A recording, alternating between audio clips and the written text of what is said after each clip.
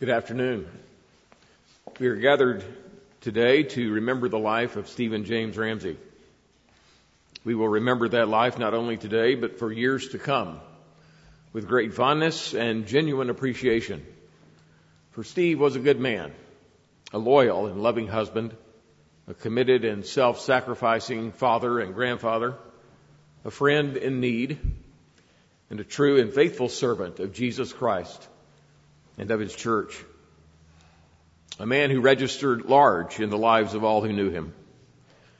We are grateful that you have come to acknowledge and reflect on the life of this remarkable and beloved Christian man and to bring comfort to his family.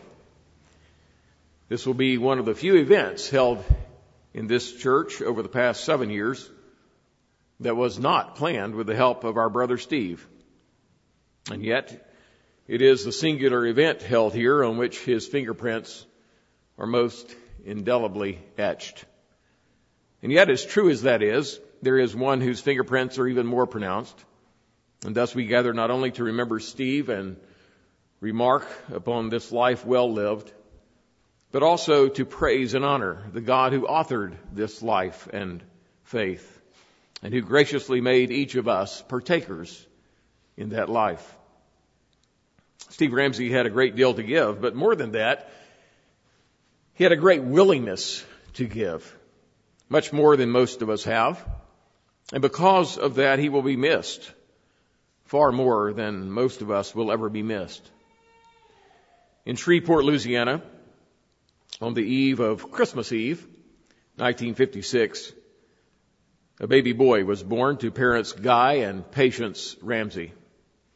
He was as close as that boy would ever come to being a patient guy. His parents named him, perhaps unintentionally, but according to God's kind and wise providence, Stephen James. Names that would come to suit him perfectly. And I'll note on that in a moment. He grew up in the little town of Keithville in the countryside just outside Shreveport, and spent the vast majority of his almost 64 years in northwest Louisiana, northeast Texas, and southwest Arkansas. Guy and Patience were faithful Christian parents, and Steve did not recall a time when he did not believe in Jesus Christ as Lord and Savior. After graduating high school, Steve worked for a year moving houses with his older brother, Chuck. And in 1975, Steve moved eastward down Interstate 20 to Ruston to major in horticulture and landscape design at Louisiana Tech, a 5-year degree program that he completed in 1980. But during the summer of 1979, the summer before beginning his final year of college, Steve took off for Wyoming, the state that would become his favorite vacation destination, to work for the summer season at Yellowstone National Park as part of a Christian ministry in the national parks. He arrived with the early group and was among the last to leave, a schedule and manner which fit Steve throughout his life. Every day for 4 months, this punctilious, careful, meticulous, and scrupulous young Louisianan worked at Old Faithful. What a metaphor for the life of Steve Ramsey. I know which one was older, but I'm not sure which was more faithful. In that category, the geyser had some tough competition from the geezer. Early on in Steve's experience at Yellowstone, he developed a deep and abiding interest in a certain young lady from Hawaii who also was there with the same ministry program. But there was only one problem. She was having none of it. Steve had read a book published 3 years before in 1976 by Gene Getz titled Building Up One Another. And he had determined that Rebecca Bubenik was the one other that he had been foreordained to build up. Even then, when Steve Ramsey set his mind, it was set like flint. We'll add persistence to the adjectives already employed here for this unique man.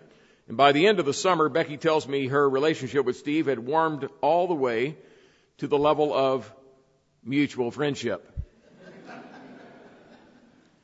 Romance with this young man had not entered her mind even on the most glorious of moonlit summer nights in that beautiful hydrothermal wonderland.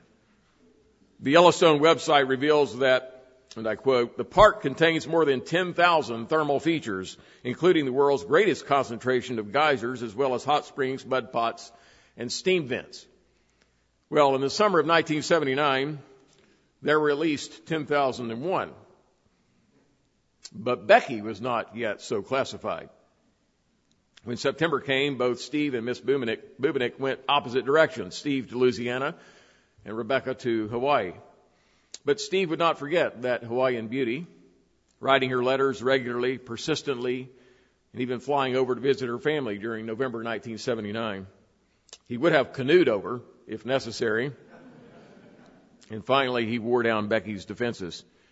She arrived in Louisiana in the summer of 1980, and they were married that September. They lived in Ruston that first year of marriage, and then they, or at least Steve, got a hankering to move to Wyoming, where Steve managed a motel during the first tourist season they were there, and later worked as a carpenter. During their time in Wyoming, Becky gave birth to a son, Zachary, in a hospital in Jackson.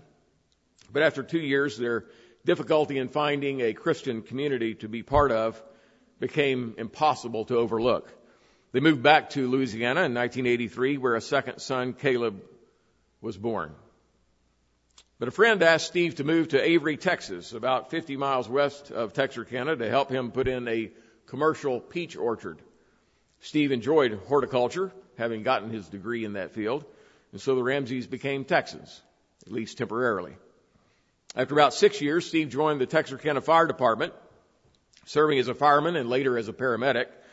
And so they moved closer to that city, settling in Rocky Mount, Arkansas, where they bought a peach orchard and blueberry and Christmas tree farm for Steve to improve and manage during his time off from the fire department. They sank most of their savings in that farm, but frequent freeze-outs made peach production a tough slog. Becky had married a man with a tremendous work ethic, though, and he would always provide for his growing family that included now 3 new arrivals, all born at home, with a paramedic on standby, Jessica, Asher, and Eli. Steve spent almost 30 years as a fireman in Texarkana, eventually becoming a battalion chief before he retired. He also taught aspiring EMTs and paramedics at Texarkana College. Being a faithful and respected churchman, Steve served Grace Covenant Church of Texarkana for many years as a deacon and later as an elder. For about 15 years, Steve also served as a founding board member of Veritas Academy, a classical and Christian school in Texarkana that was started by the church and attended by his children. Not surprisingly, for a guy who wanted to work at Yellowstone, Steve always loved the outdoors, especially the Wind River Mountains of Wyoming, where he occasionally took his boys to teach them to be outdoorsmen. He and Becky were planning to take the whole family there in the summer of 2021. He loved camping and hiking, canoeing and kayaking, and he and Becky celebrated their 40th anniversary back in September with a kayaking excursion to the Ouachita River in Arkansas. Since moving to Nacogdoches, he took multiple canoe trips over the past few years to the Rio Grande River with his river-running rowdies, Gary St. John and Stacy Little. I noticed on Facebook last week that Steve served as a surrogate grandfather just a couple of weeks ago during the Thanksgiving break, teaching Natalie Ketchen to shoot a rifle in his backyard. Steve was always up to something constructive and instructive. Steve and Becky were devastated in 2004 to learn their firstborn, Zach, was diagnosed with a rare and fatal form of cancer.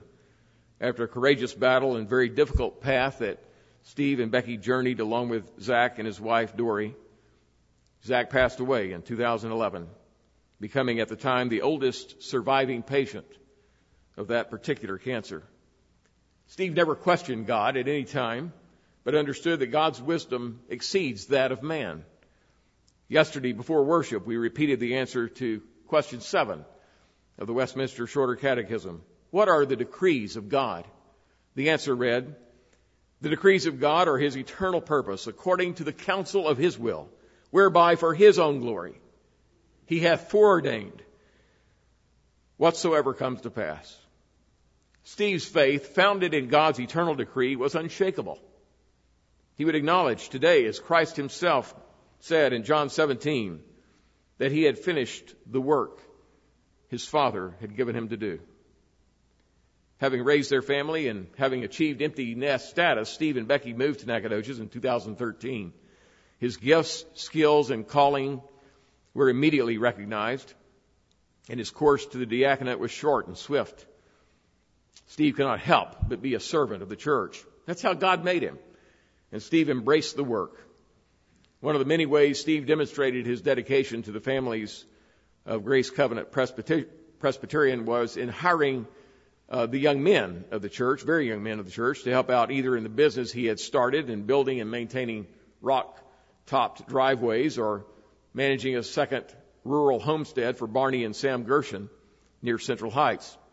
He would teach the boys how to perform manual labor, the very best kind for boys, and he would compensate them according to their productivity, which sometimes meant that the younger boys would earn more than their superiors in age. Steve was the best kind of teacher, one that demanded accountability and inculcated responsibility. Of his work at the Gershon's estate, Barney told Pastor Booth last week that before Steve came along, and I quote, "The place was going to pot, but in 2 years, Steve turned the place into a paradise." Steve was a trustworthy man whose personal standard was the very best he had to give. About 8 years ago, shortly before Steve and Becky moved to Nacogdoches, my daughter Emily and her friend and roommate at the time, Emily Lawlace, now Hoyt, began volunteering at Glory Gang, a local ministry to children from low-income families who didn't belong to a Christian church. The ministry has a worship service for kids on Sunday evenings, but the key to the ministry's success is a midweek visit on Thursday nights from the Glory Gang volunteers to the homes and families of the kids. Soon after the Ramseys moved to Nacogdoches, probably in the fall of 2014, Emily asked Steve and Becky to accompany them on their midweek visits to these families, many of whom, as you can imagine, live in areas that are known for substantial criminal activity. Steve saw that he could be of service to these girls, who at the time were both single. And for 5 of the past 6 years, Steve and Becky spent 2 hours most Thursday evenings making sure the girls from this congregation, including Michaela Hill, starting in 2015, made their appointed rounds under the watchful eyes and genial bonhomie of Steve and Becky. As was his wont, Steve perceived areas of potential danger, even worrying about how the girls might be dressed.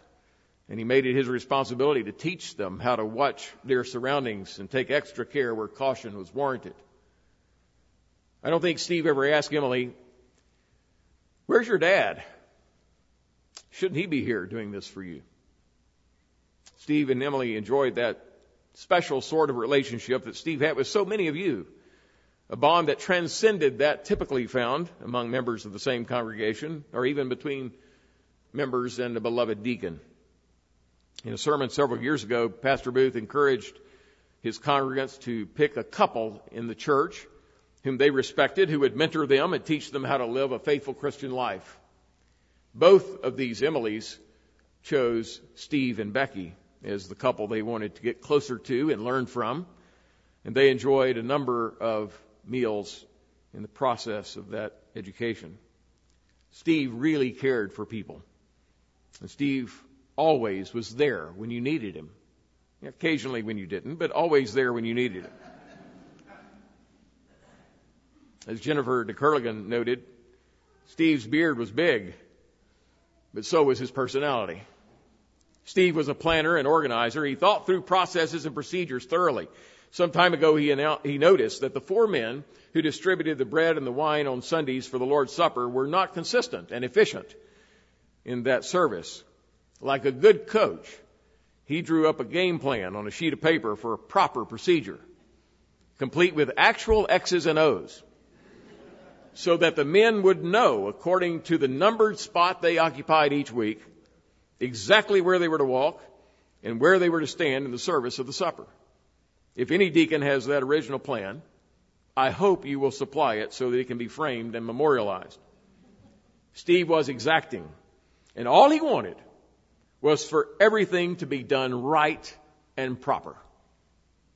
Some of his close friends, including one named after the writer of the fourth gospel of the New Testament, would frustrate Steve mightily because he just couldn't produce the degree of care for rightness that was innate to Steve. Undoubtedly, Steve has now found a place where he can't find any room for process improvement. No spot where a glorified dually needs to be parked to protect those under his watch. I mentioned earlier that his parents named him Stephen James. The writer of Acts says of Stephen that he was a man of good reputation, full of the Holy Spirit and wisdom, one of 7 whom the apostles appointed to oversee and carry out the business of the church, including making sure the widows were fed. In his epistle, James exhorted the church to be doers of the word and not hearers only. He defined pure and undefiled religion as visiting orphans and widows in their trouble. And he wrote in James 2, if a brother or sister is naked and destitute of food, and one of you says, depart in peace, be warmed and filled, but you do not give them the things that are needed for the body, what does it profit? He continued in his epistle, thus also faith by itself, if it does not have works, is dead. But someone will say, you have faith and I have works. Show me your faith without your works, and I will show you my faith by my works. Stephen James demonstrated every day his faith by his works. Virtually everyone here today could stand and share a story that illustrates Steve's generosity, kindness, and commitment to our Lord and to his church. As we remember all these stories and experiences with our brother, what we remember is a life of faithfulness. The sort of life that can happen in this fallen world only because Jesus Christ redeems sinners. Steve would be the first to say that if the gospel were not the absolute truth, then his life and ministry really wouldn't mean anything. But if Christ came to earth and lived a spotless life and was raised from the dead, as he in fact was, then the best news about Steve's life is that last Wednesday, December 9, was the best day of his life. The day he, according to God's foreordained plan and predestinating power, was received into glory. To paraphrase Pastor Doug Wilson, Steve has already received his well done, and he has turned around just inside the door to wait for the rest of us to catch up with him. He won't have long to wait. Will you join me now in prayer? O Lord, our Father, you have been our dwelling place in all generations. Before the mountains were brought forth, or ever you had formed the earth and the world, even from everlasting to everlasting, you are God. You have written our stories in every detail and appointed exactly the days that were fashioned for us when as yet there was none of them. You are the one who made us eternal beings and who promised to prepare a place for us and to receive us to yourself, that where you are, we may be also. We rest and even rejoice today in your infinite goodness and wisdom. We rejoice in the redemption you have provided us in the blood of Jesus Christ that you poured out on the cross of Calvary. You've given us faith to believe this good news and have not left us ignorant concerning those who have fallen asleep. And thus we do not sorrow as those who have no hope. You have given us hope that just as Jesus died and rose again, even so you will bring with him those who, like our brother Steve, sleep in Jesus. We thank you particularly today for Steve Ramsey, whom you made to be variously our brother in Christ, our deacon and friend, teacher and counselor and mentor, repairman and troubleshooter, grandfather and father, provider and husband.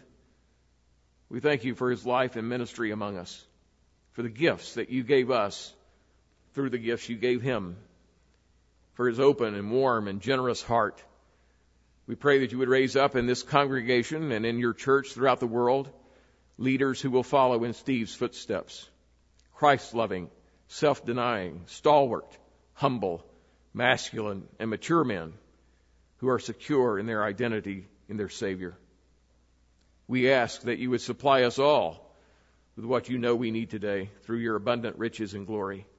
We pray that you would grant your comforting presence and surpassing peace and grateful spirit to Becky and to Caleb and Holly, to Jessica and Douglas, to Asher and John, to Eli and Krista, and to Dory and Rob and their families, even now, in this hour. Teach us all to number our fleeting days so that we might gain a heart of wisdom. We pray with confidence that you will accomplish all this, for we come in Jesus, our Savior. And amen.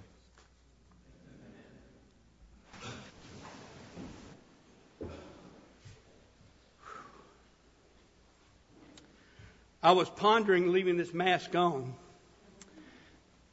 because I thought you couldn't see me cry. But let me tell you, the shortest verse in the Bible says Jesus wept. And I know why it's the shortest. Because they couldn't write, they couldn't talk, they couldn't do anything else while they were crying. And I tell you that I won't get through this without crying. You might ask why I'm here. Well, the reason why I'm here is because of Proverbs 18:24. A man with many companions may come to ruin.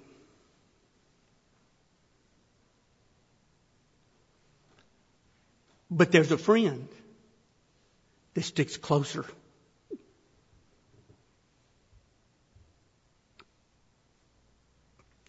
Than a brother.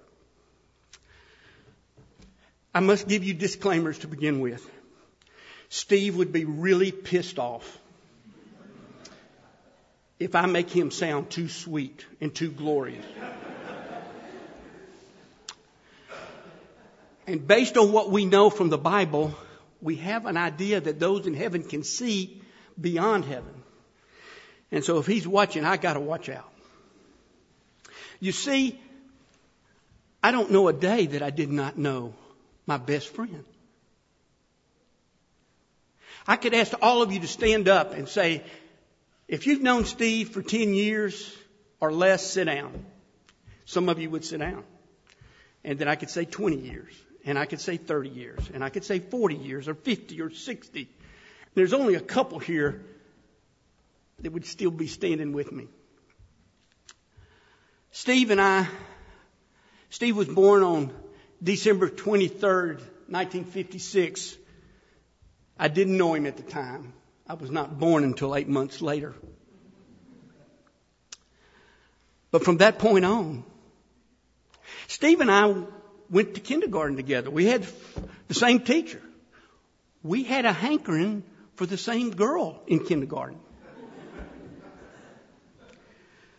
I want you to know a few things about Steve before he truly dedicated his whole life to Christ.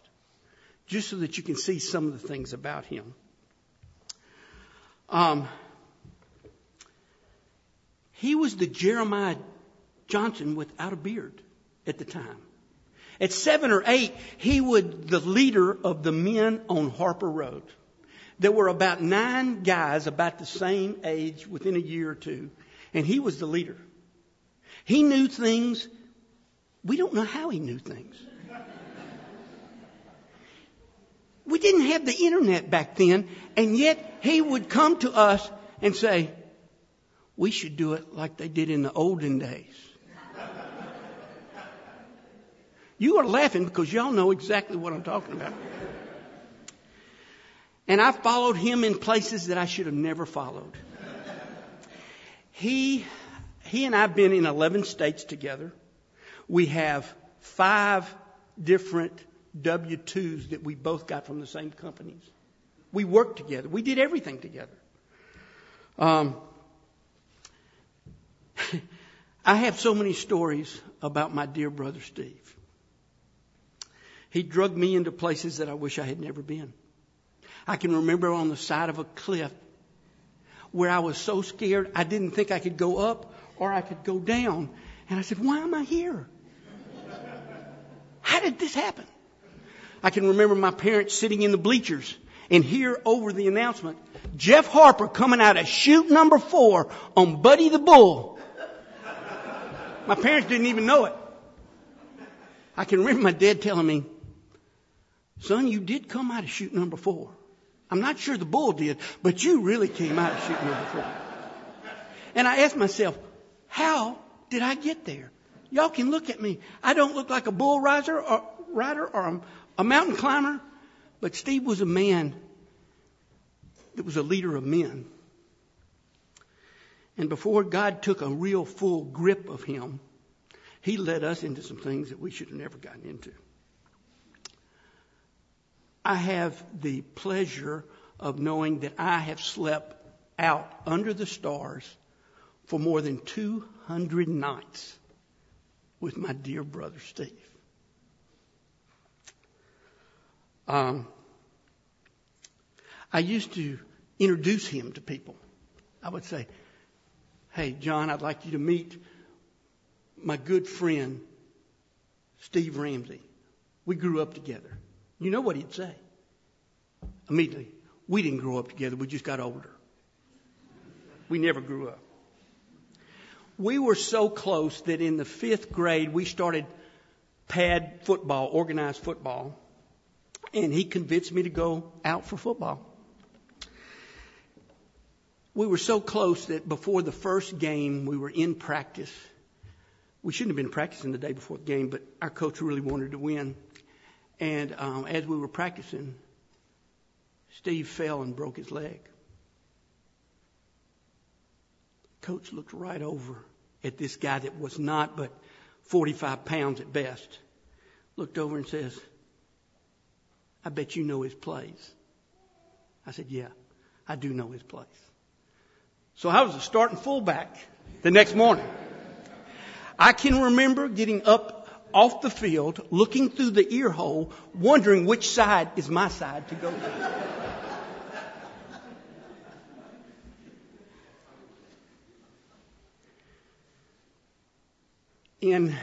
When Steve and I were teenagers in high school, he was something else. He was still the Jeremiah Johnson without the beard. He killed his first 8-point buck. And I asked him, I said, Steve, how did it happen? He goes, I was tracking him. I said, you were tracking a deer? He said, yeah, I could smell him. That's what he told me. We couldn't deny it. He had a dead deer. We couldn't deny it.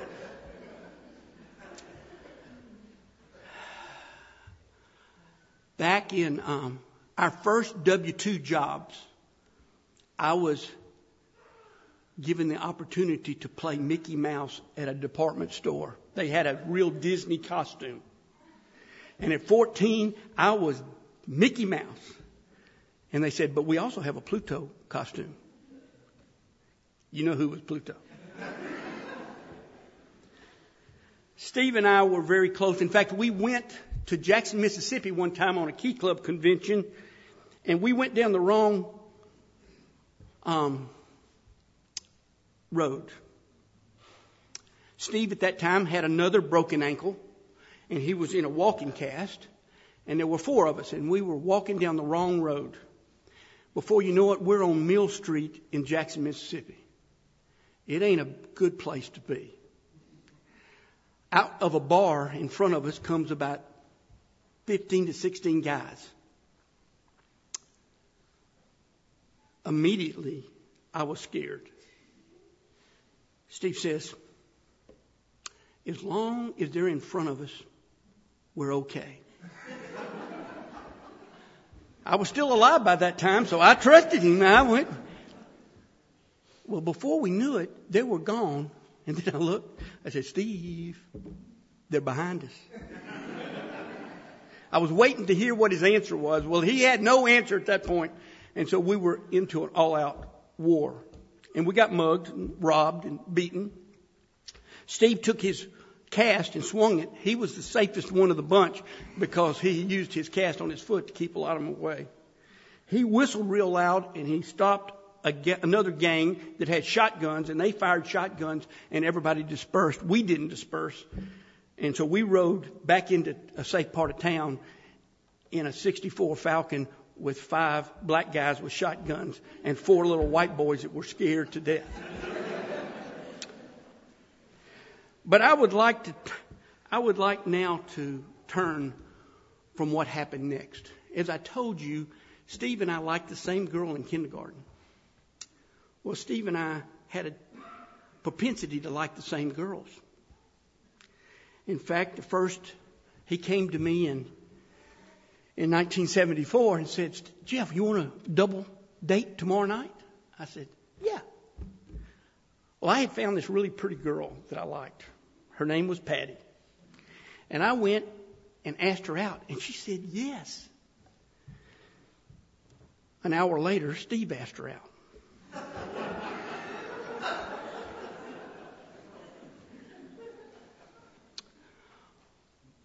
For a couple years after that, Steve and I were not on the best of terms. I was very fortunate. I ended up getting to marry that girl named Patty. But before that time, Steve and I were distant.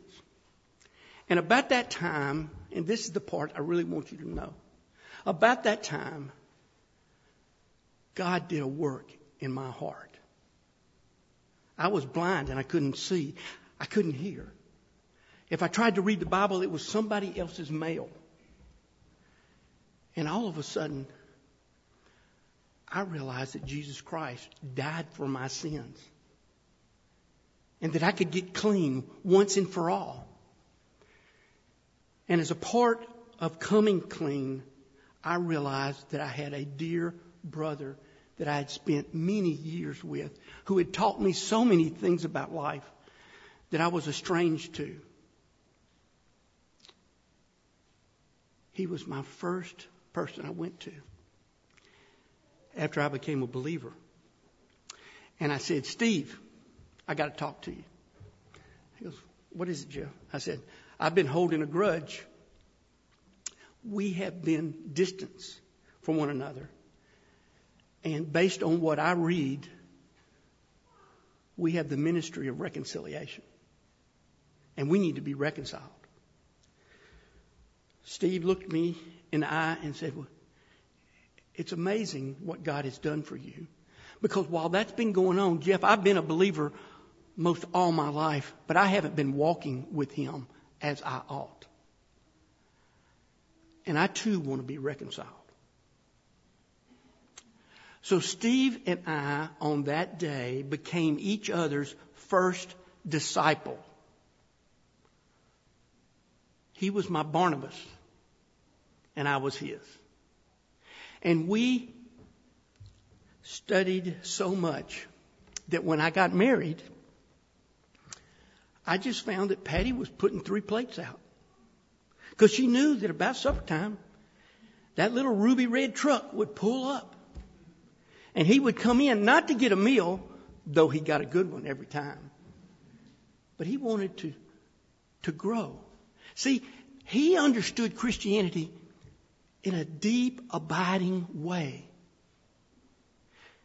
He reminds me of the guy. One time I was with one of my mentors in the faith, and somebody came up to my mentor and said, "I think God has called me into full-time Christian service."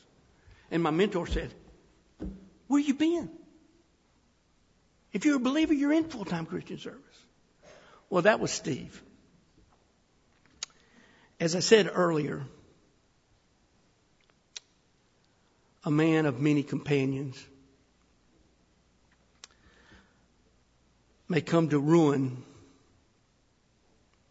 but there's a friend that sticks closer than a brother. A little bit later in life, Steve and I had logged enough time that we could finish each other's sentences. He worked at New Life Bookshop. He helped me remodel the Christian bookshop. he got the book by Gene Getz at the bookshop. He worked with me at Campus Crusade for Christ. And he told me, Becky, when he came back, that he enjoyed the state of Wyoming. But there was something that was in Hawaii that was better than that was in Wyoming. I had never seen a guy that I'd known this long. I was convinced that whoever this girl was, that was going to be his bride. Well, obviously he was in my wedding. I was in his wedding. We spent many a night together. We talked about how we would raise our children. You know how we don't mind talking about raising children until we have them. And then talking about child rearing is off limits. Man, you can offend people in a serious way. Well, I started my family a little bit earlier than Steve, and I had 2 children, which, by the way, just to catch you up, when I had my second child, we left our 1-year-old with Steve and Becky when we went to the hospital.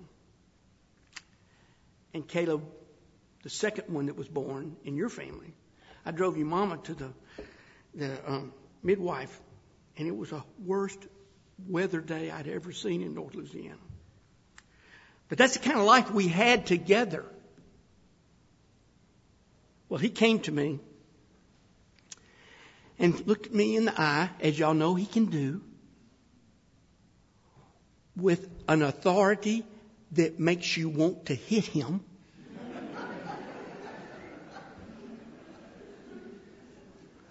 God, I'm telling the truth, I promise.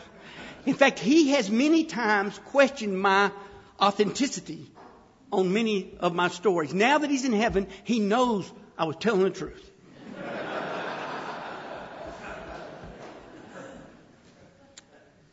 He looked me in the eye and he said, Jeff, I'm not going to hold you to the standard I have for raising children. But I'm going to hold you to the standard you set for raising your children. And you're not raising them the way you said. Can you imagine what that would do to a man? That medicine hurt and burned all the way down.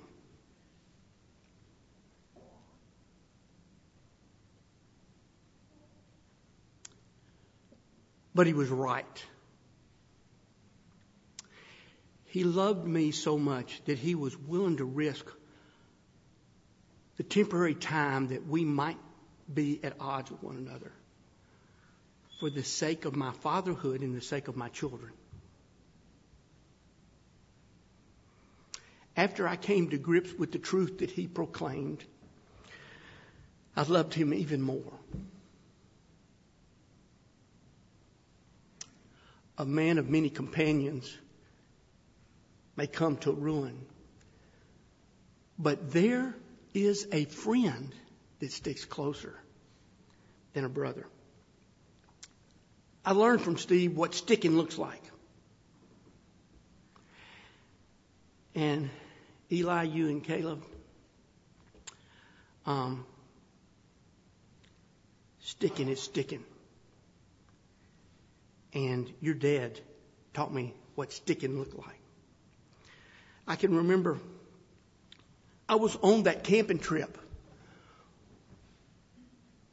back up in Wyoming when Zachary, his oldest son, became ill.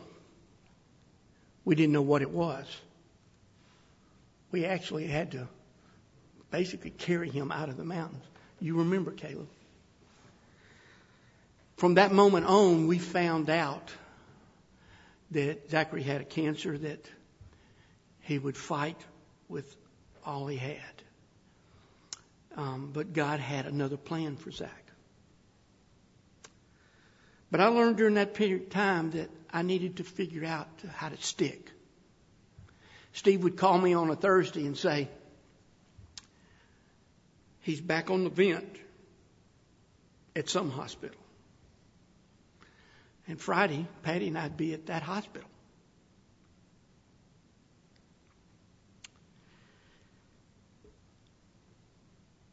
It was a tough day to be standing right here, right now, in October of 2011, when my dear brother Steve asked me to speak at his son's funeral.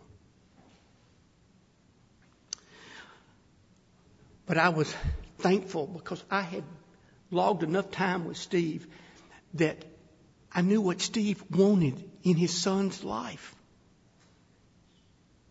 What he wanted more than anything else is that his son would finish well. That's all he wanted. And so finally, because I knew that, I could stand before Steve that day and say, he finished well. And he did. He did. I would love to just speak today on Zach, but I can't. Steve, I've been married 43 years. And I give much credit to Steve for those 43 years. Not because he was a good marriage counselor. In fact, I don't know if he was.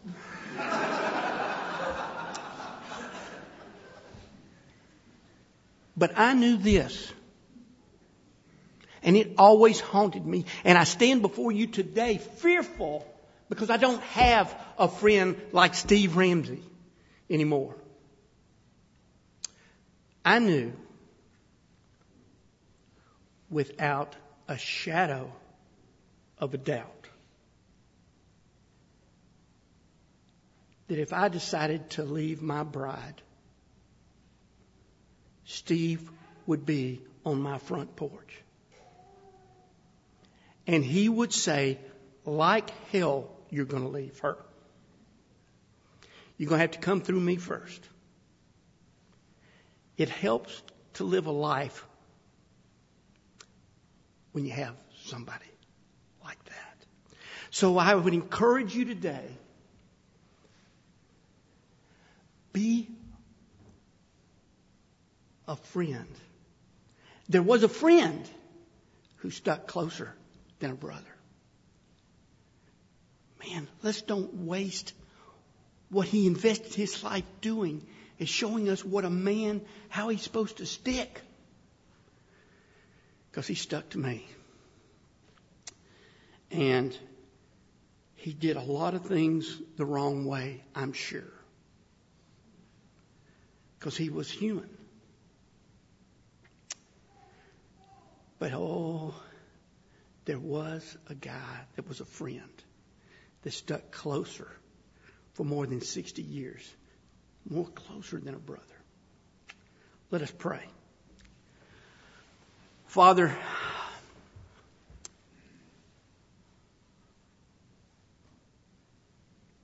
your Son, Jesus Christ,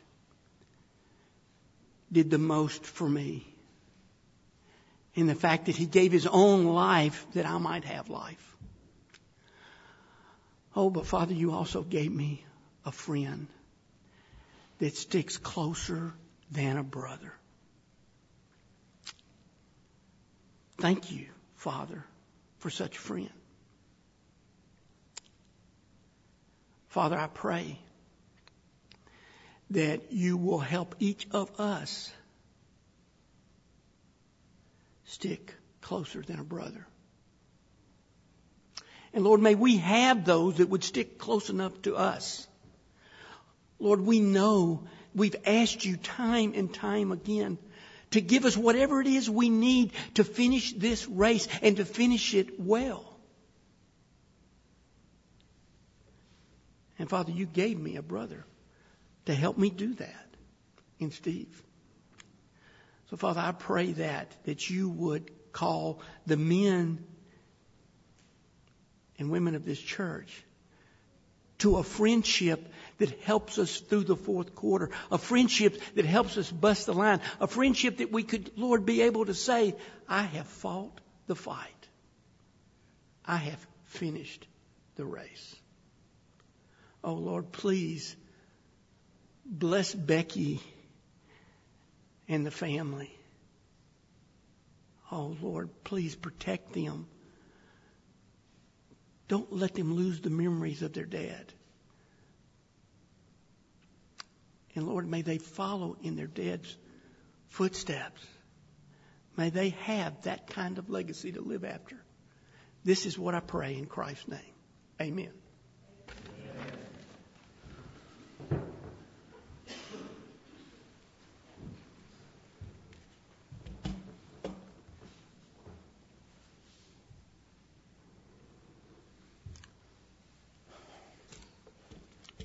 What do you say at your best friend's funeral?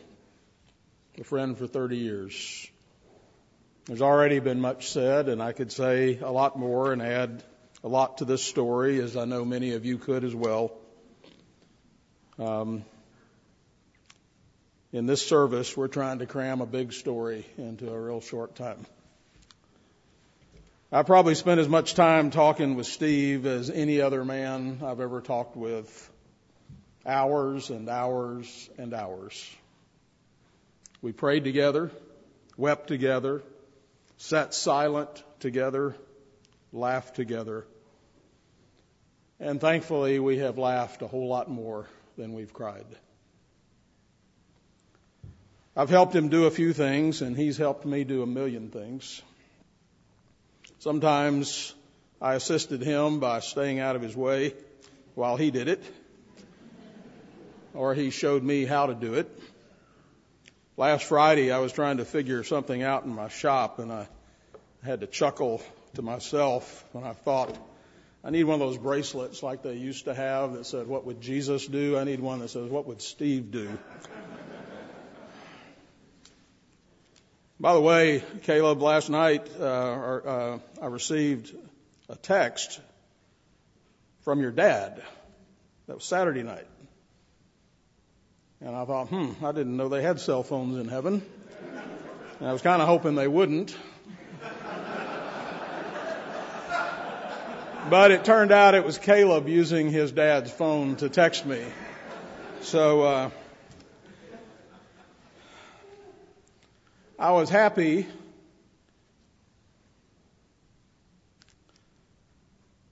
I was happy to let Steve have my casket that I built a few years ago. But I made sure I didn't leave a flashlight inside so he wouldn't inspect my craftsmanship. Seriously, Steve's demand for quality could be a little intimidating, but mostly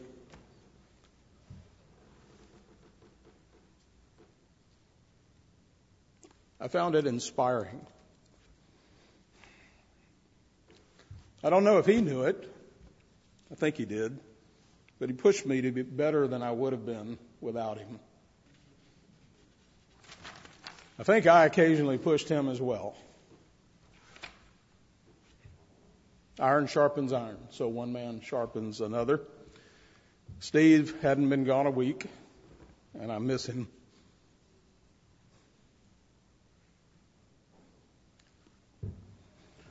I've had the honor of being the Ramseys pastor and friend for about 10 years in Texarkana before we moved to Nacogdoches 20 years ago.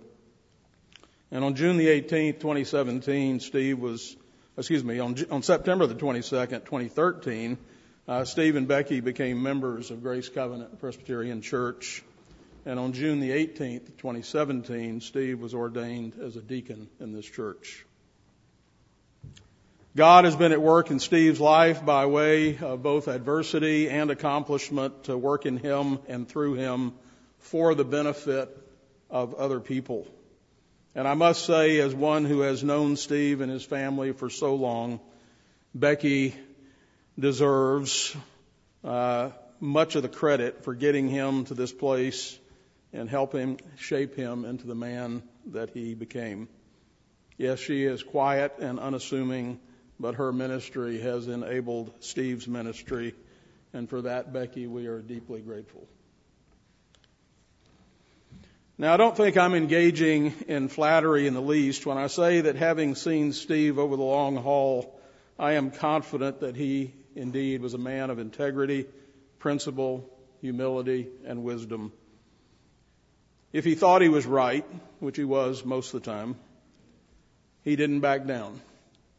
And when he finally figured out that he was wrong about something, which he did occasionally, he owned that all the way to the bone.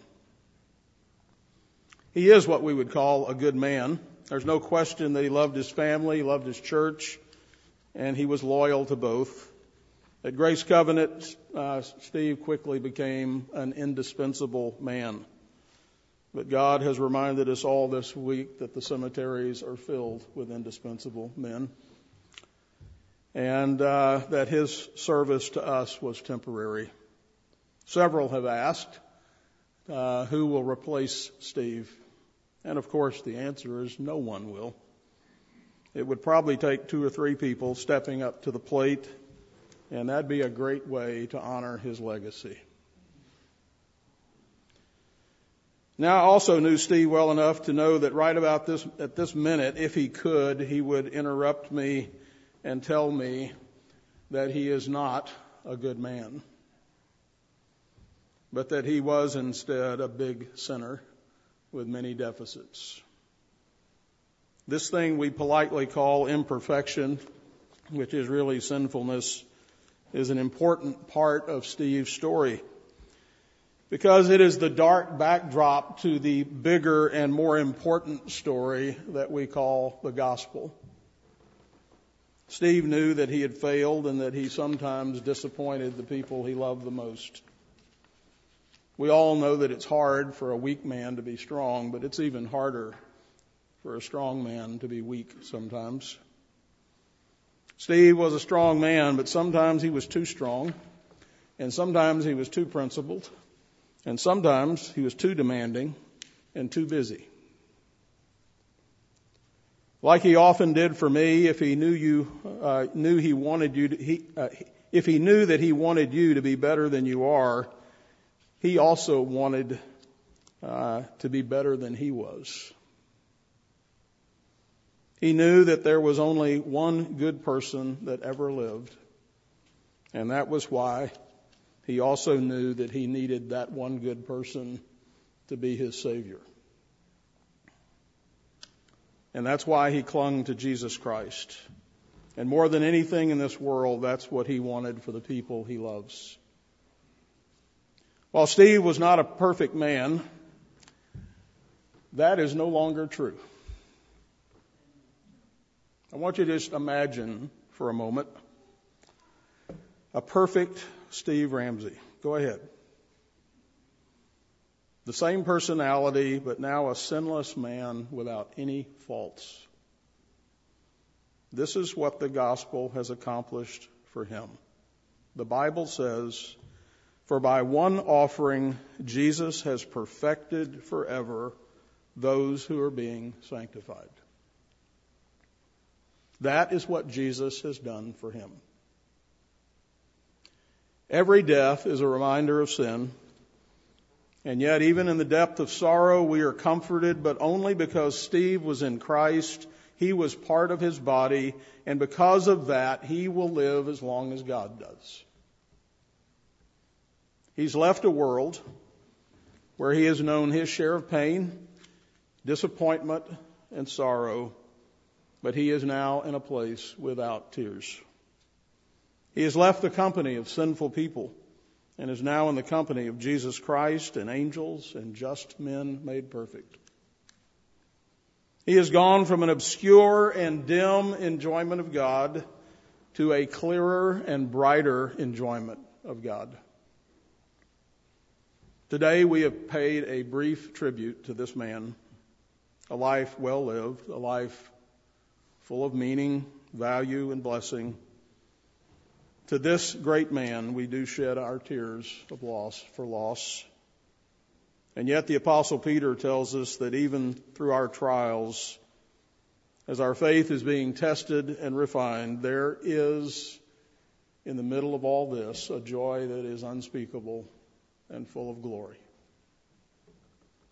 About 2,000 years ago, the Lord Jesus Christ, the Son of God in human flesh, laid in the grave, waiting between death and resurrection. And on this day, Steve also waits in the presence of God between death and a future bodily resurrection.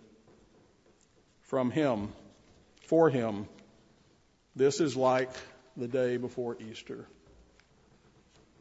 Jesus went to his grave knowing that his body would be a seed planted in the ground. And by faith in the God who raised Jesus, I would like for you to consider your husband, your father, your grandfather, your brother, your friend, his death as a seed planted in the ground, not only to die, but to bear abundant fruit. We're not far behind Steve.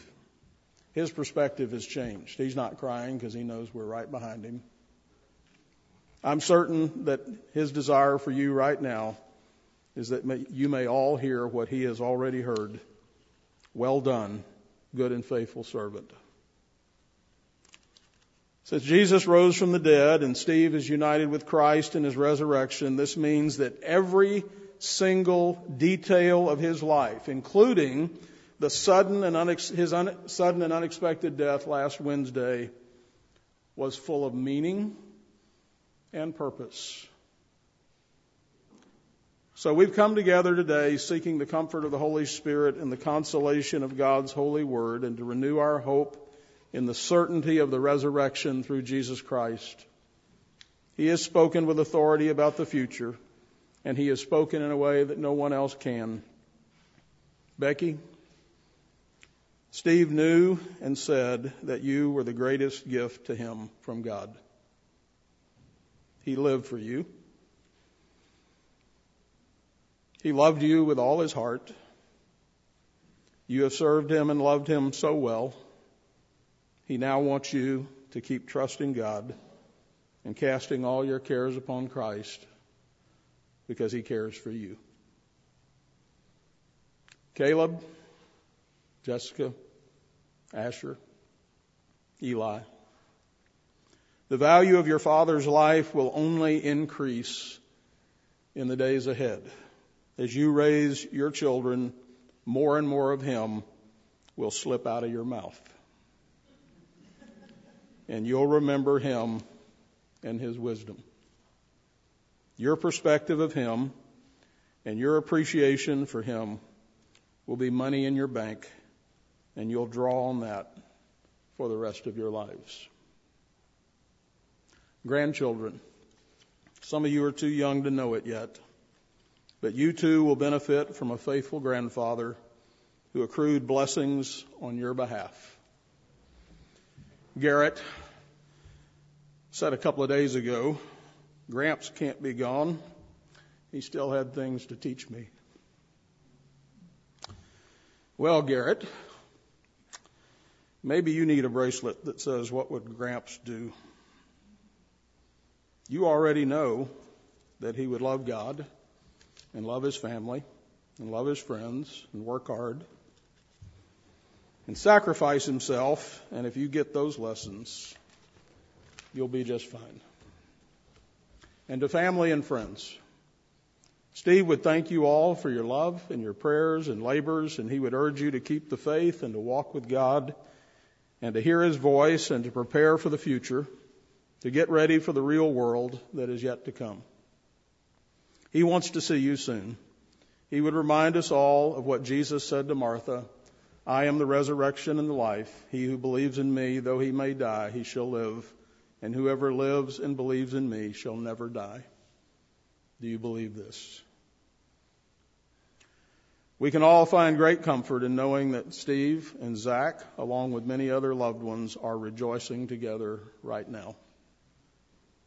On October the 19th, 2011, I spoke these words at the funeral of Steve and Becky's son, Zachary, and I now say them about his father.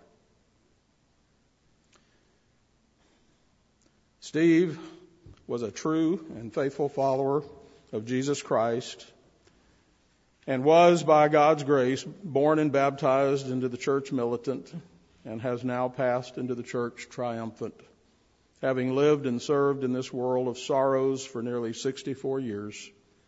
He lived and loved and served, and now he celebrates in the presence of the Lord.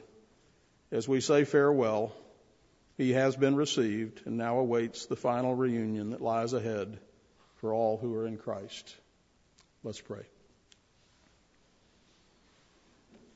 Almighty God, maker of heaven and earth, governor and sustainer of all things, who declares the end from the beginning, who numbered our days when as yet there was not one of them, without whose will not even a sparrow falls from a tree, who works all things after the counsel of your will, ordaining whatsoever comes to pass. You, O Lord, planted faith and hope in our hearts, which looks beyond our mortal life. Therefore we give you thanks this day for the light of immortality in Jesus Christ. He has called us into his kingdom, into those things that do not pass away. O Lord, today we mourn the temporary loss of our brother, Steve Ramsey. Yet we rejoice over his permanent gain in Christ. May we find peace in the promise of the gospel and the promise of a future home. Today we pray that you would be a refuge and strength, a very present help in trouble. Send your Holy Spirit to comfort Becky and the rest of Steve's family and friends, and may the promises of your word be our consolation. Raise us up, we pray, in the power of his Spirit, from the death of sin to the life of righteousness. Prepare us to follow Christ in hope and trust through the journey of this world, the darkness of the grave, and into the world of light where he has led the way. We pray all of this through him who is the resurrection and the life, even Jesus Christ our Lord. Amen.